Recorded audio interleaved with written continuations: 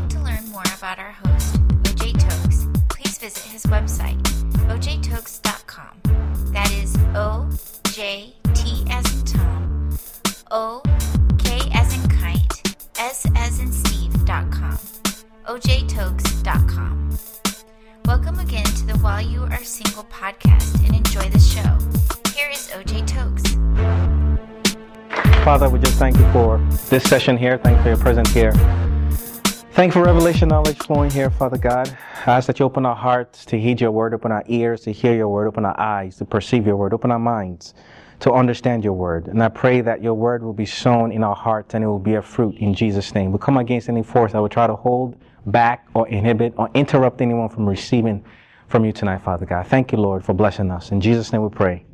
Amen. Amen.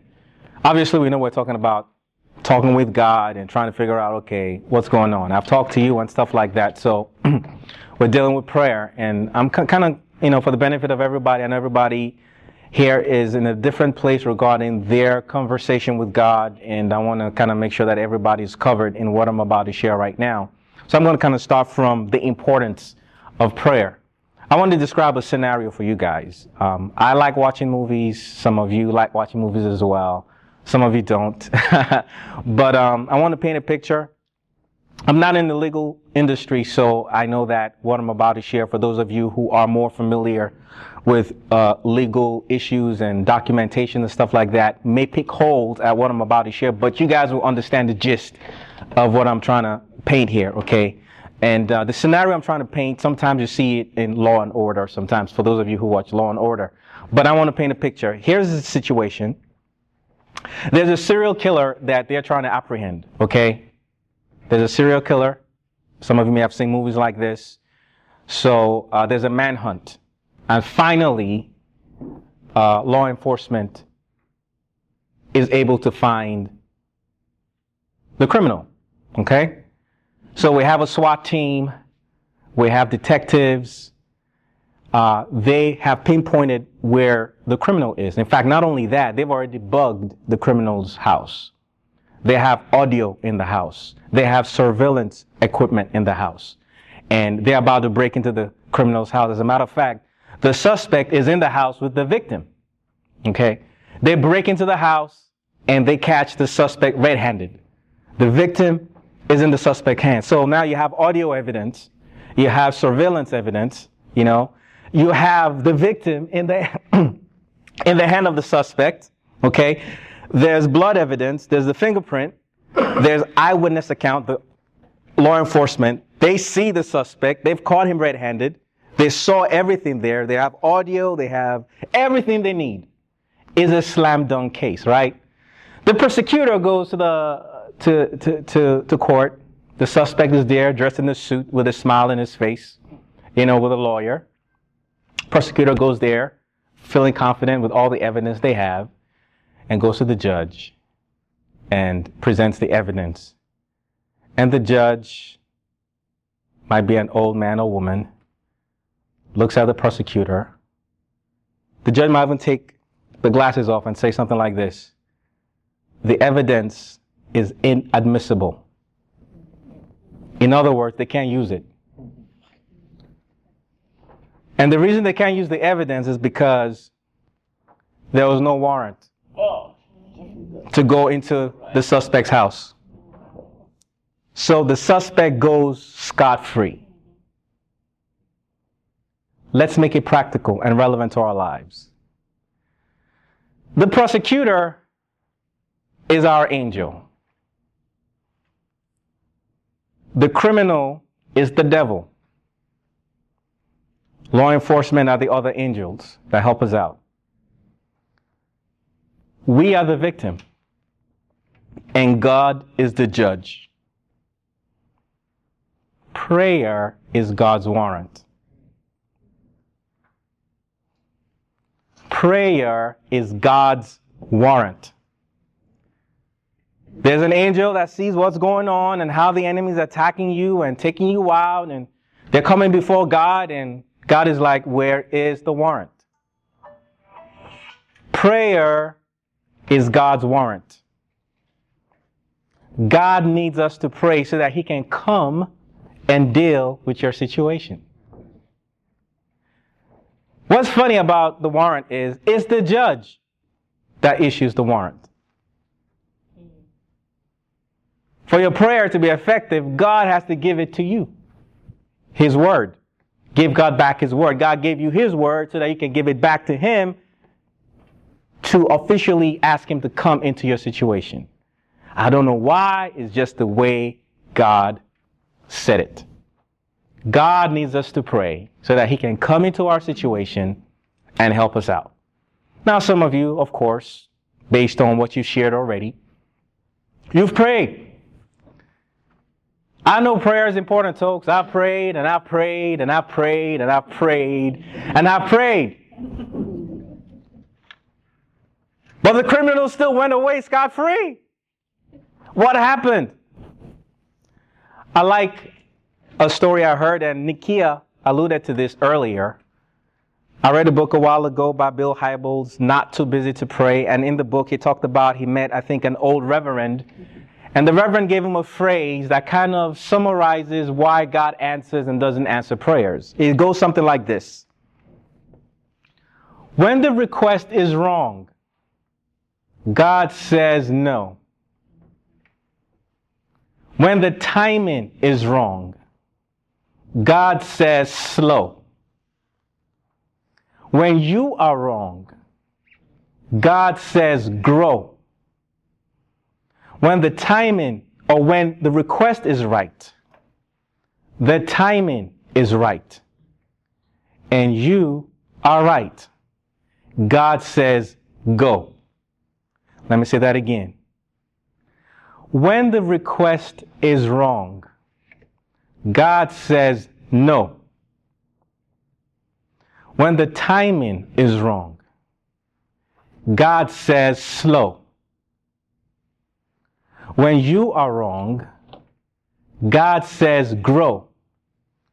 But when the request is right, the timing is right, and you are right, God says go, meaning green light, you can have it.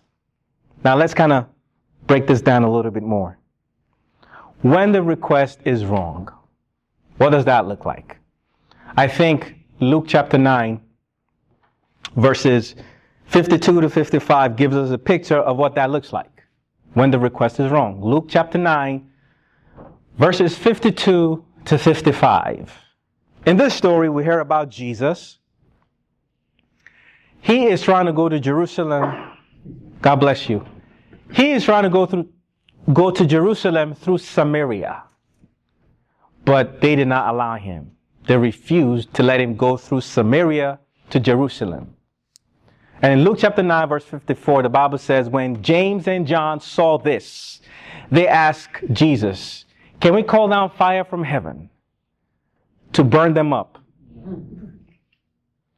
And Jesus rebuked them and basically said, you don't know the kind of spirit you have right now. Now, here's the thing. Jesus is on a mission. He's on a mission. He's going somewhere. You will think it's the right thing. You know, we're trying to help you out. They're trying to stop us from doing our Christian thing, so we need to attack them. And Jesus rebuked them. You have the wrong spirit. That's an example of wrong prayers. You're praying against somebody because they didn't let you have your way. Even though it's supposedly Christian. Because here's the funny thing about it. You know, sadly, anyone can find what they want in Scripture to justify what they want to do.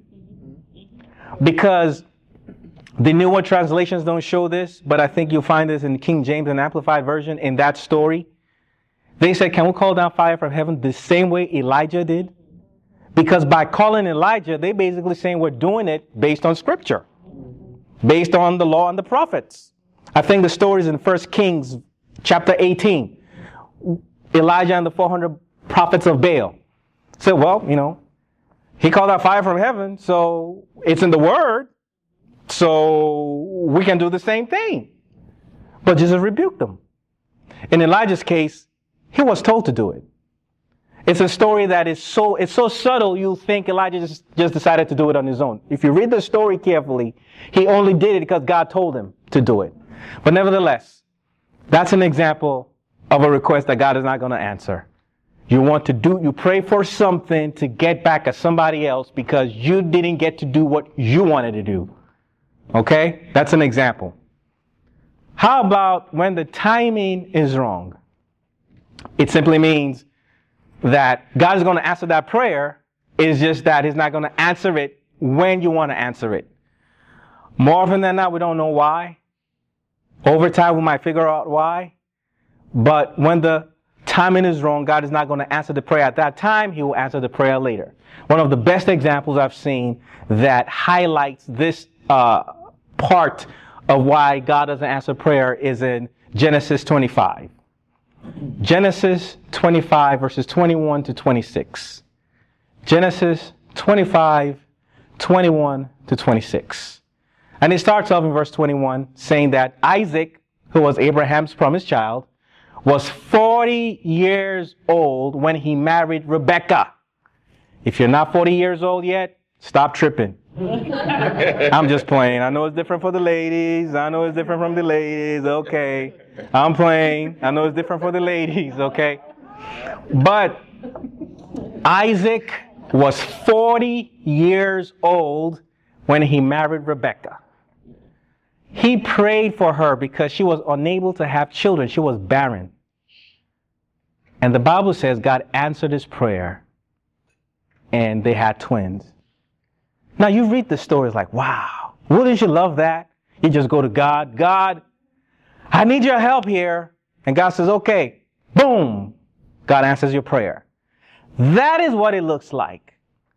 But you backtrack a little bit and read the story a little bit more slowly, then you're going to figure some things out.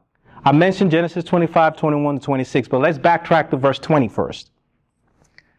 In verse 20, actually verse 20 was the one that revealed to us that Isaac was 40 years old when he married Rebekah.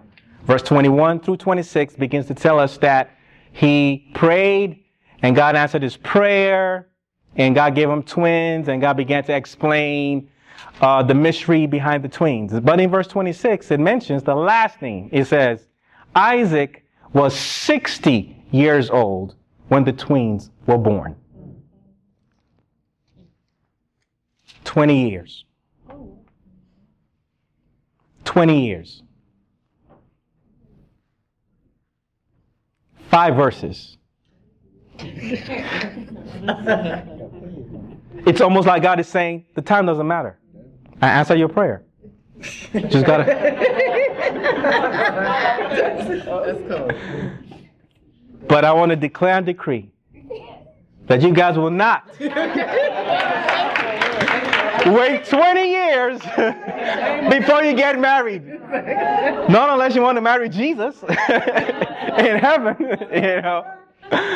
Okay? I hope you don't have to wait 20 years.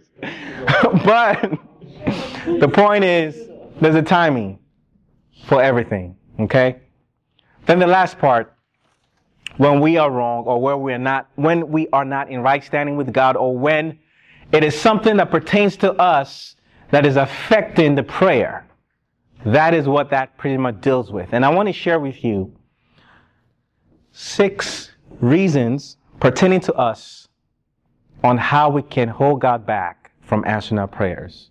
Obviously, there are lots of reasons. Some of you shared some of those things during the discussion. And I'm going to probably pick you back and reiterate some of the things you mentioned earlier.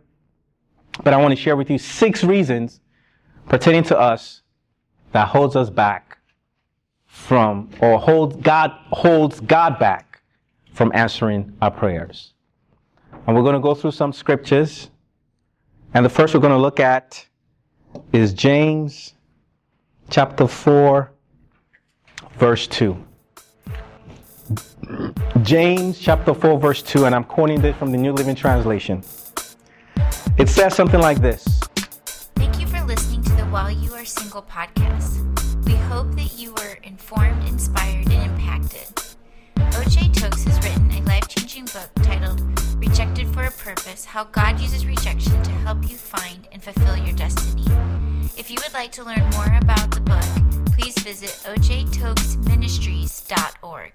That is ojtokesministries.org. If you like Christian inspirational hip-hop, check out O.J. Tokes' Christian inspirational hip-hop album, A Breath of Fresh Air, which is now available on iTunes, Google Play, Amazon, and other music outlets. You can also learn more about his music by going to ojtokesministries.org. Thanks again for listening to the While You Are Single podcast, which O.J. Tokes presents weekly, every Monday. If this podcast has been a blessing to you, please share with your friends and join us again next Monday. Until then, take care and stay blessed.